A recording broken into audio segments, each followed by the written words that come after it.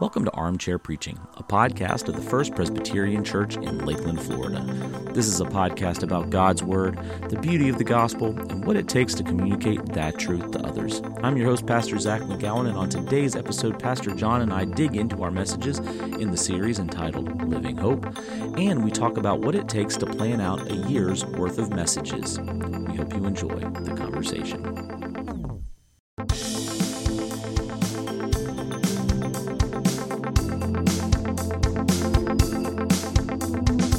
Welcome back, everybody, to Armchair Preaching. We are someplace in the 90s. Yes. 93, I think. Not quite sure, but we're getting close to 100. Welcome back, John. Good to be here. We're a day late, aren't we? We're a day late. Yeah. We're on the back end of a series called Living Hope. We're a day late. And the reason we're a day late is because you and I spent a good chunk of yesterday doing something that is very important in the life of the church. It's planning out the preaching calendar for the coming year. Yeah. That plan affects numerous people. It affects events that we have. In an ideal world, it affects, the music. Lots of people wait on that plan. Mm-hmm. So I think we're doing pretty good. First week in November, we're planned out for the entire calendar 2023. Year. Yeah. So talk to me. You've been a senior pastor for a long time. Mm-hmm. The majority of your preaching plans you've done by yourself. Is that accurate, or in a team environment? I'd say I've done a fair number of them in team environments, but not in the same way that you and I did yesterday. Yeah. They've been more of a sit down and have a conversation about a burst here of a couple of months or a couple of series, and then I go off and do a few other things. So yesterday was so I've done that, and then I've done a good bit of just plow the field, just to the January to December. Yeah. Here's what we're going to do, and then go back and present that and say, let's talk about this, and then we edit that. Yeah. And so it's just different approaches. The refreshing thing is to know that we've got a game plan ahead for the year ahead. Yeah. That's the refreshing thing. The hard thing is that everything that we do each time we do this needs to be built out. Yes. So right now, when we say we have a preaching plan, we don't know what every scripture lesson is going to be yet. Right. We don't. We have a better idea on the front part of the year than the back part of the year. But we have kind of the basic themes and scripture, kind of the Bible area focuses. But one of the things that you talked about yesterday when you and I were sitting down and kind of going through that was having a certain priorities in mind in terms of what you want the congregation to have hit over the year, or categorically kind of the things that you hit over the year. So talk about that a little bit, and what's this is one of the things that we think about, and that's and you and I both being together really made it so much of a better experience because you have your perspective on it, I have my perspective on it. The question is, where are we as a congregation? Where do you see those places where we want to come back and strengthen because they're already there? We need to lock them in, or they're just priorities for us in our mission as a church. We want to make sure we hit those priorities. Or where are we lacking or needing something as a congregation? And then how does all that fit together in terms of a flow of a churching plan? For example, to put example on this, is that we both agreed, we both said right up front, is that one of the things that we are feeling is the need. And you've had people tell you about this, and I've had people tell you about this, and those of you who are listening right now may feel this and may know this to be true, is that we really have kind of drifted apart. Yeah. That's not literally true. I mean, just the sort of that used to be that there was a sense of connection and we were fellowship together. Even though we had 3 services all along, we still had these connecting moments it's because we had meals together and we had these have together. We had just multiple things that we did together. And the pandemic just did a number on us. And I think, too, to that point, it's been difficult to pinpoint when that kind of pandemic level of concern was over for people and for us too, right? Yeah. And so that it's kind of been this lingering effect where it's been hard to kind of pinpoint that. So we both kind of came with that. Yeah. No, I think you're right. And there are some I think, a smaller number of people, but there's still some who would say in church and in the culture around us that it's not over because there's still cases of COVID being caught. Yeah. And the rest of us say, yes, that's true, but as an issue or a disease that's going to cause us a massive disruption in our lives, it's over. Yeah. And so with all that, and I think you and I both are there, it's in that sense, it's over. Yeah. And so let's do something to bring us back together again. So even our opening series in the year is one built around,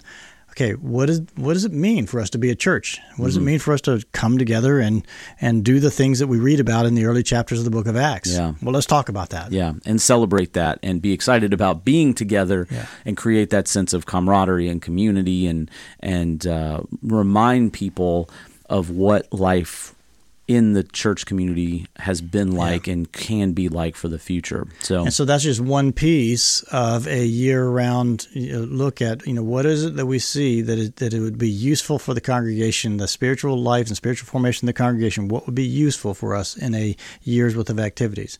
One thing that's interesting that we didn't talk about this yesterday, but I think it's maybe something we can talk about for just a moment here. So. Some would look at that and say, you've got all this, you got 52 Sundays of a year plus the extras of the Good Fridays and the Monday, Thursdays, and the Christmas Eves. You got all those planned out for the year. Is there any room for the Holy Spirit to show up? Yeah. Or what do you do if something catastrophic happens in culture? So we didn't talk about this. I think I know your answer, but I'd love to hear us talk about that. Well, so we knew that.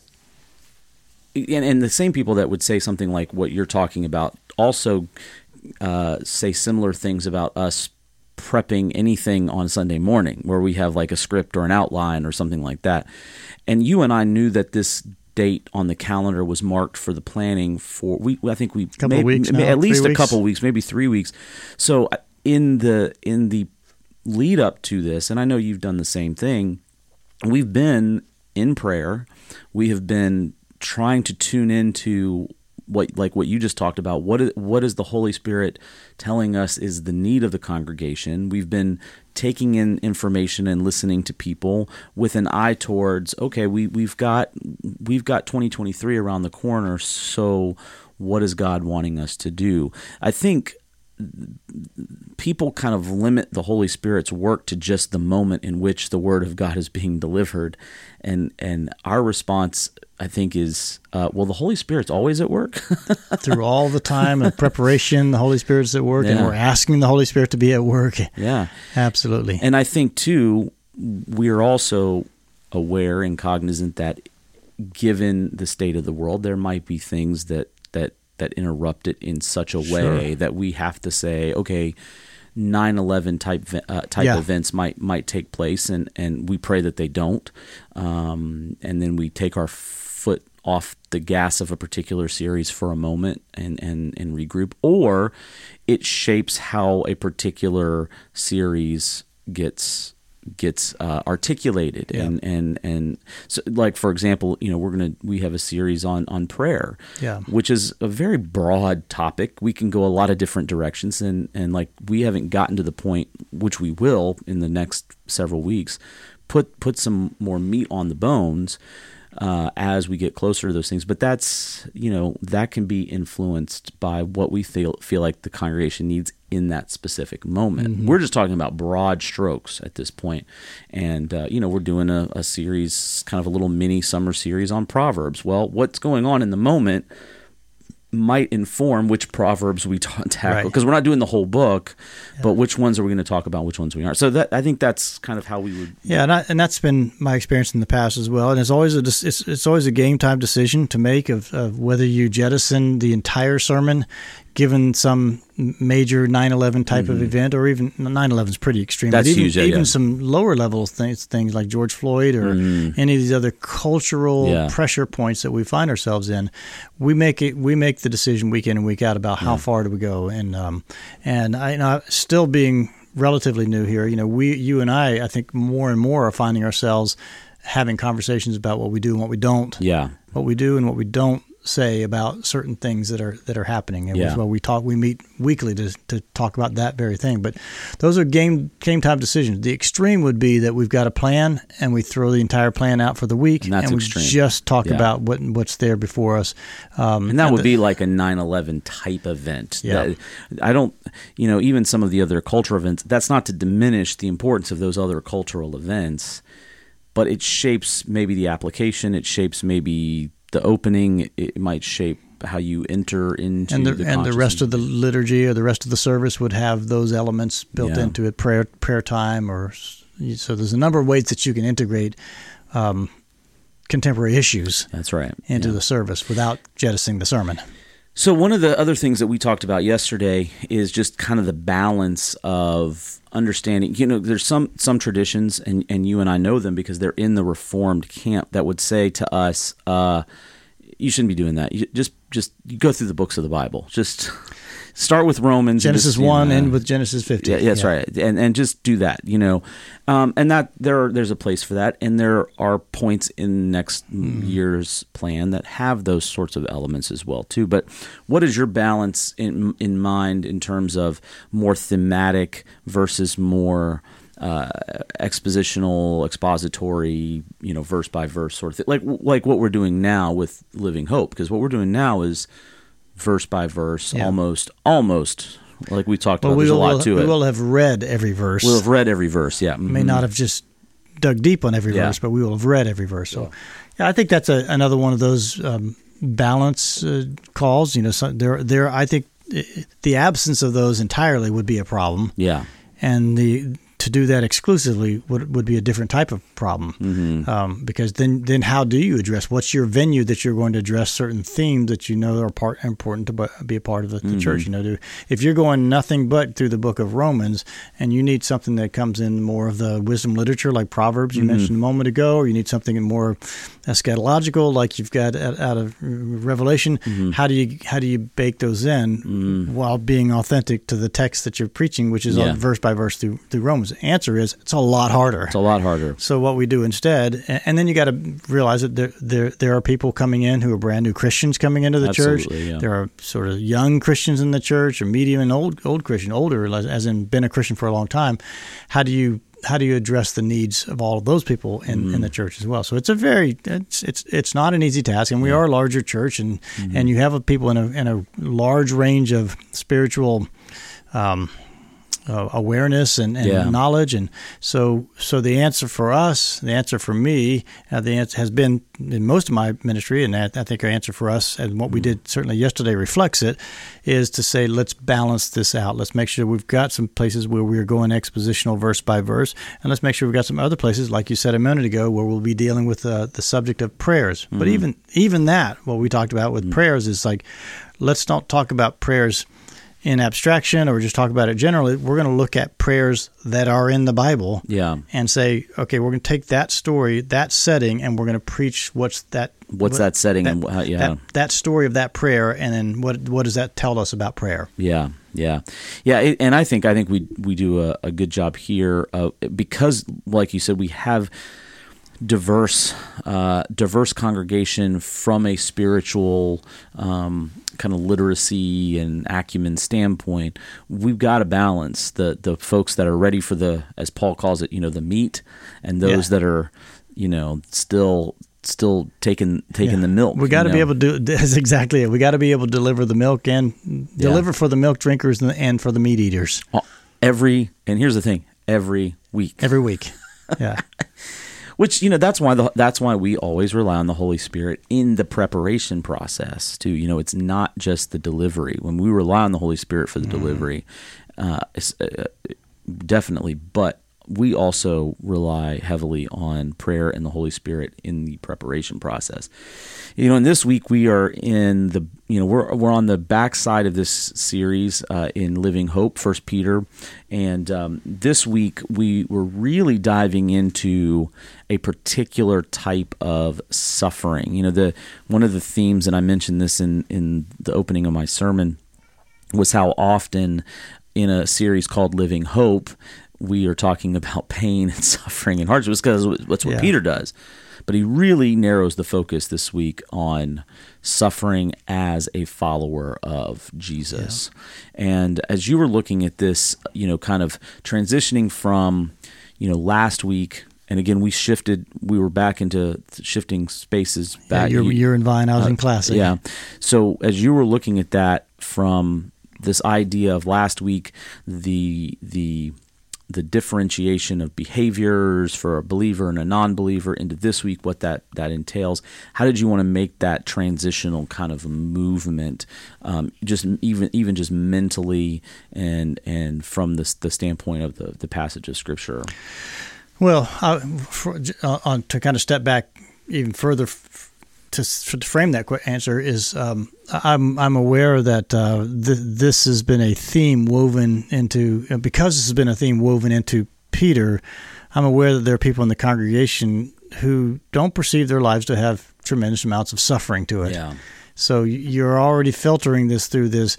Am I going to be saying something and hitting something and going heavy with something that is not actually going to resonate with 80% of the congregation who are not doing anything near close to suffering? Yeah. So that was one sort of filter piece of it, is that here we are coming back to this theme of suffering again, and the person who's not suffering is going, dude, quit it already. Enough already. I'm fine. I'm good.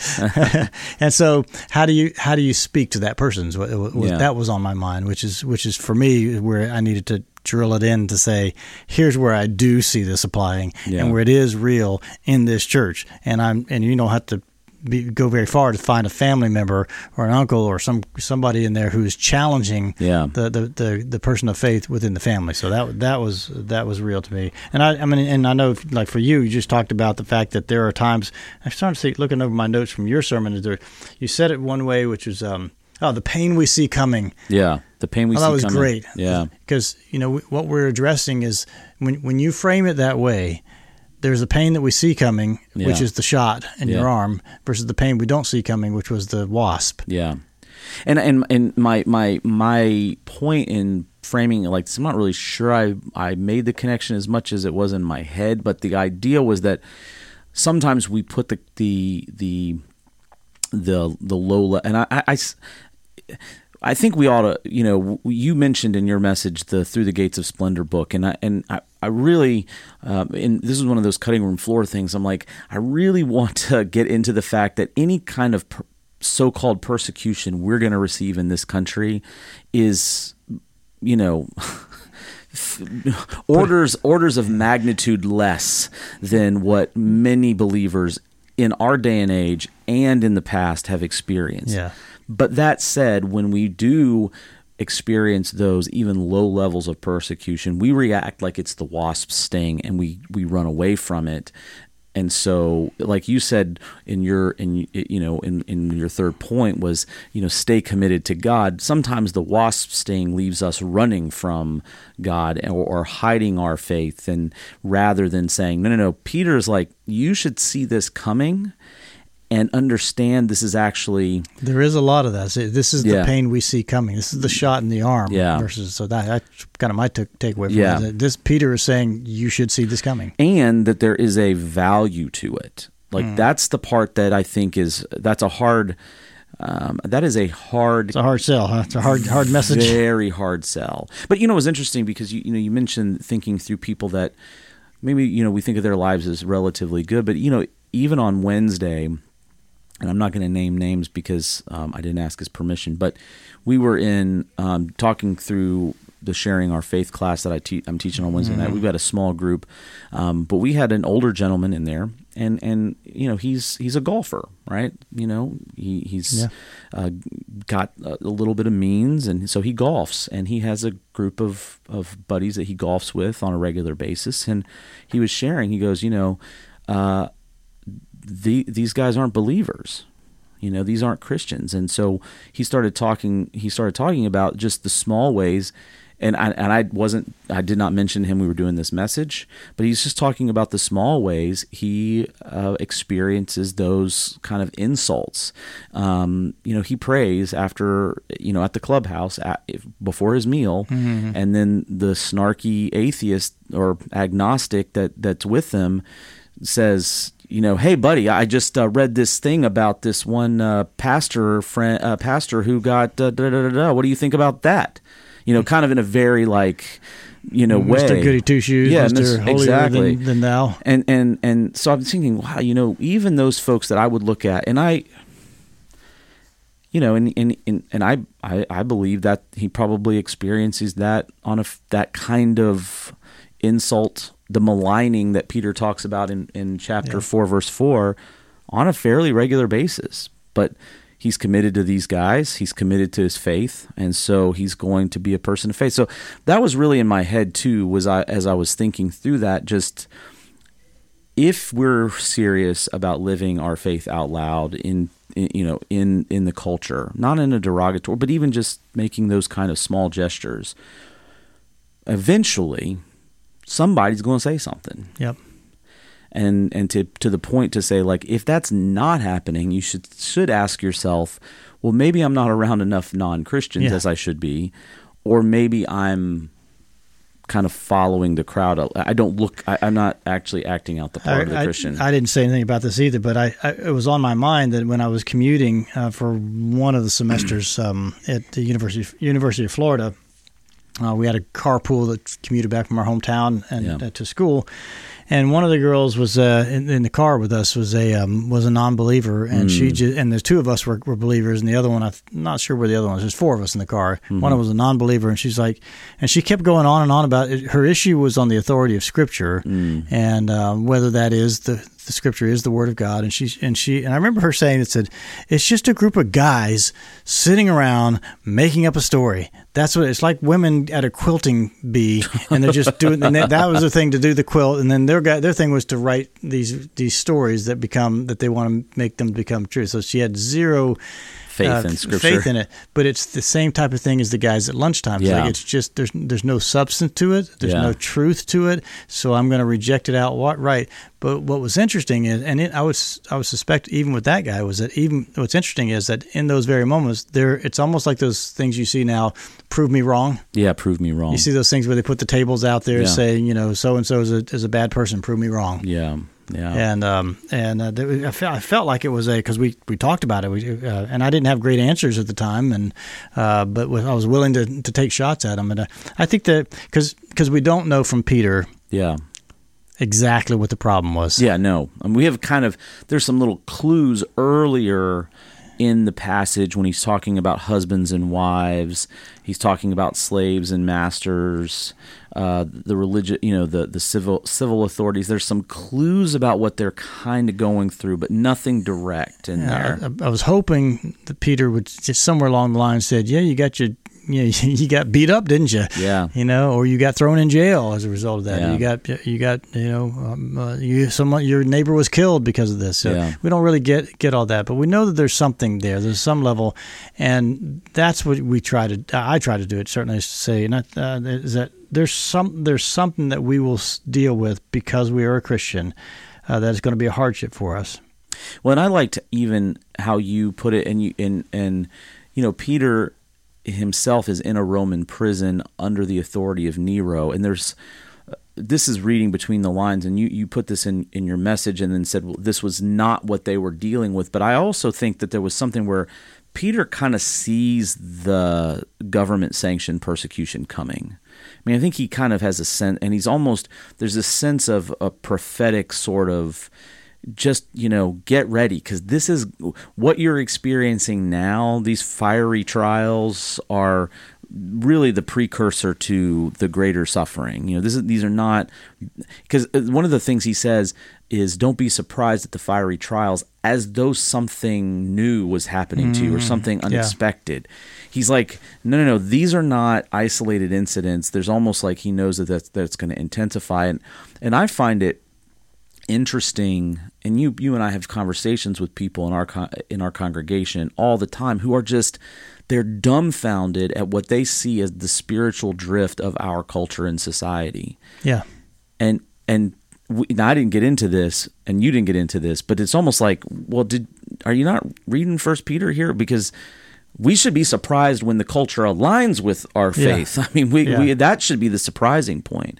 But it should not keep us from staying committed, as you put in your message.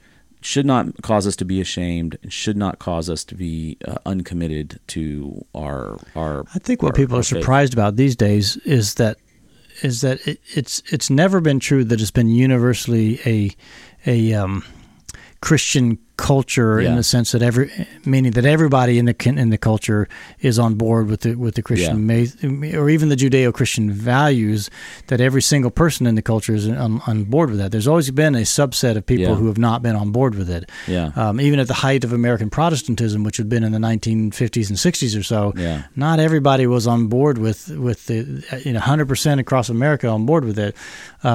What's happening differently is that those 10, 20% or whatever they are, whatever the number is, have gotten a big mouthpiece these days.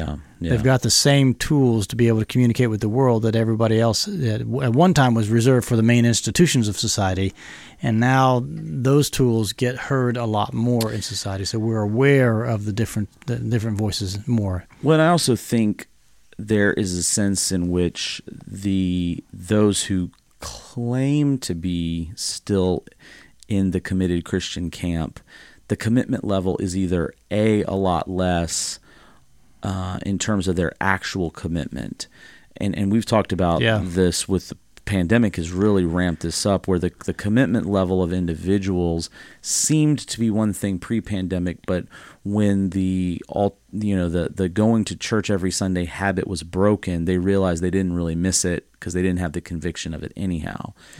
The term I heard at lunchtime today, because we've been talking about that here as the Great Reset. The Great Reset, where people have not been coming back because they were kind of half in, half out anyway. But the term I heard today was we know about the nones, None.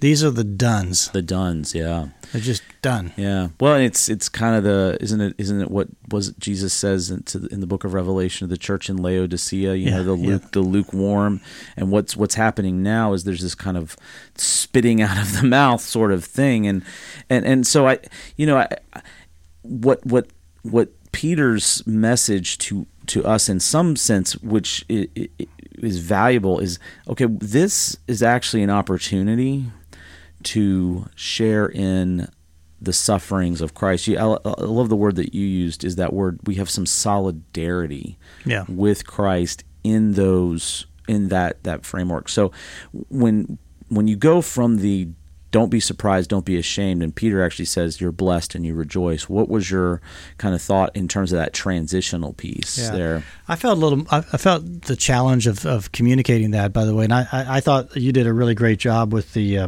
with making sure that the source of that suffering, the reason to rejoice in the suffering, was really clear, and you had some cross-referencing back to Acts 5 and some even the Luke 6 passage where you're going to love these other people and pray for them. Just sort of the character of your person.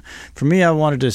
He clearly had a reference to the return of Christ, and I just wanted to say that similar to how he's done in other points along the way in Peter, 1 Peter, he has said, "Look ahead. This is our timeline collapsing, past, present, and future collapsing in the moment. Looking ahead, when we know that Christ returns, one of the things that we will know is that if we're suffering in this lifetime, we will have a different quality about our alignment with Christ, because we know that we have done what He has done." Yeah. So that was the piece that I was emphasizing, and I think, especially having listened to yours, it would have been good to have emphasized the grounds for having joy in more particular ways. I mean, that's a ground certainly for having joy. Yeah, sure. It's a sort of mental thing that you think about what's going to happen in the future that allows you to deal with the present. Yes, and I didn't focus on that eschatological side of things, which is definitely present in this passage, as it is in other passages in 1 Peter as well. Mine was to think through the relational and this is a word I'm going to put in my memory bank for future, is that I like that solidarity, because that's a relational word that describes something that only people have in the face of shared trauma, pain, and suffering, which is what I described. But the word solidarity, it only exists in the face of suffering. Because the soldiers in the foxholes, exactly. The soldiers in doing battle are the ones who had the greatest bond. Yeah. And when you say you have solidarity with someone, it's because that person is facing a hardship and you're saying, I'm going to go through it with you. You did communicate that, though, like when you talked about cancer patients. Yes. Cancer patients have solidarity with one another. Yeah, I described it, but I didn't use that. That was the word that I was struggling to find in the preparation. Yeah. Like, what is this word? And you actually used it. And then thinking through, Peter's connection, one of the commentaries, this is why I went back to the Sermon on the Mount, because one of the commentaries pointed out there's so much parallel phraseology in this passage, and then Matthew chapter 5 verse 11. I was thinking, man, how interesting is it that Peter was sitting there, early disciple, listening to the Sermon on the Mount, which we forget is a sermon to the disciples, not to the crowd. The crowd's there, but the sermon is to the disciples, that he is now lifting up very similar, parallel ideas and echoing them to this other church, this set of churches or congregations in Asia Minor, because he knows what Jesus has done in suffering for him. And so that's where, again, two messages. You picked up the future element, I picked up the past element, but it's all there. Peter's bringing it all there, so that in the present, when we're going through that, we see both the future and the past and say, I can rejoice in the middle of that. You landed in a kind of a cool spot, though, when you talked about the that we're going to use this suffering, because we're all going to go through this suffering, and I think about it in the recovery circles. We've launched the Celebrate Recovery Ministry. One of the things that they say in the recovery circles is God never wastes a pain. God never wastes a pain. He never wastes a hurt. Mm-hmm. And so if you're going through a suffering, He's not going to waste a suffering either. Mm-hmm. And you're like, well, okay, well then use that suffering, that moment of suffering, to really to meet all the difficulties of life with something transformative, something good. I mean, the simple thing of somebody gives you a hard time, pick up their check. Yeah. As you talked about, just somehow don't let it bring you. I mean, I took away. Don't let it bring you down. Yeah. This is how Jesus could say, bless your enemies and do not curse them. Yeah. Don't let it bring you down. Find a way to let that suffering and that solidarity that you have with Jesus, find a way to let that really make an impact on the world for good. Well, and that's where I think, when Peter lands that chapter, that the three words, he says suffer, and then at the end of that chapter he says while doing good. Mm-hmm. You're entrusting yourself to a faithful Creator, which I didn't get into it. This is one of the cutting room floor things. Why he refers to God as the Creator in that moment. Yeah, I mean, I kind of reference it, but I just kind of moved on. But then because the point for him was while doing good. And there's a lot more we could do with that, because he's given a lot of examples earlier in that passage. So, it was very interesting. And like I said, we're landing the series the next couple of weeks. 2 weeks, yeah. You actually are out this week. I am. Josh Schweitzer. Josh Schweitzer is going to be in Classic this week. Yeah, our student ministry director will be in Classic, teaching on the first 5 verses in 1 Peter 5. And for those who may not know, Josh Schweitzer has just come under care. Yeah. I mean, very, very, very first step of seeking to be ordained. Yeah, starting seminary. He'll start seminary in March or so. Something, in the spring semester. Yep. I'll be in Vine preaching on this, so he and I will probably be discussing this next week. Mm-hmm. And then the following week, I'll be out as Ed Diaz kind of lands the series. Yeah, he'll finish up the series in Vine. And you will finish up the series in Classic on the 20th. And very difficult to believe that we are around the corner from Advent. Yeah, right after that, after we finish the series, the next Sunday is going to be be the final Sunday of the Christian year. We call Christ the King Sunday. Yeah. And then right after that is the weekend of Easter and of Christmas, after Thanksgiving, that is. I'll get the right holiday. Yeah, one of the these. weekend after the weekend after Thanksgiving, and that'll be the start of Advent. Yeah, so we will probably have a little bit of a hiatus for Armchair Preaching through the Thanksgiving time, and then we'll pick it back up for Advent. As is the case typically, we do miss a couple of armchair preachings around Christmas. It's really hard. Holiday time. It's hard to come in and do an armchair on like the day after Christmas or something. But anyway, if anyone's missed any one of our messages in this series or any of our series, you can go to our website, fpclakeland.org. In the worship page, there's a sermon archive tab. You can see complete services, both classic and Vine. If you've missed any one of our episodes of Armchair Preaching, I encourage you to head on over to Apple Podcasts, Spotify, Stitcher, SoundCloud, and subscribe, like it, share it with your friends. Next week, I'll be in the armchair with Josh Schweitzer. And on the day of this recording, which is November 2nd, I think this is Josh's birthday today. I think it is. I've seen something on the board out front. So happy birthday to Josh, and we will see everybody next time. Thank you, John, for hanging out once again.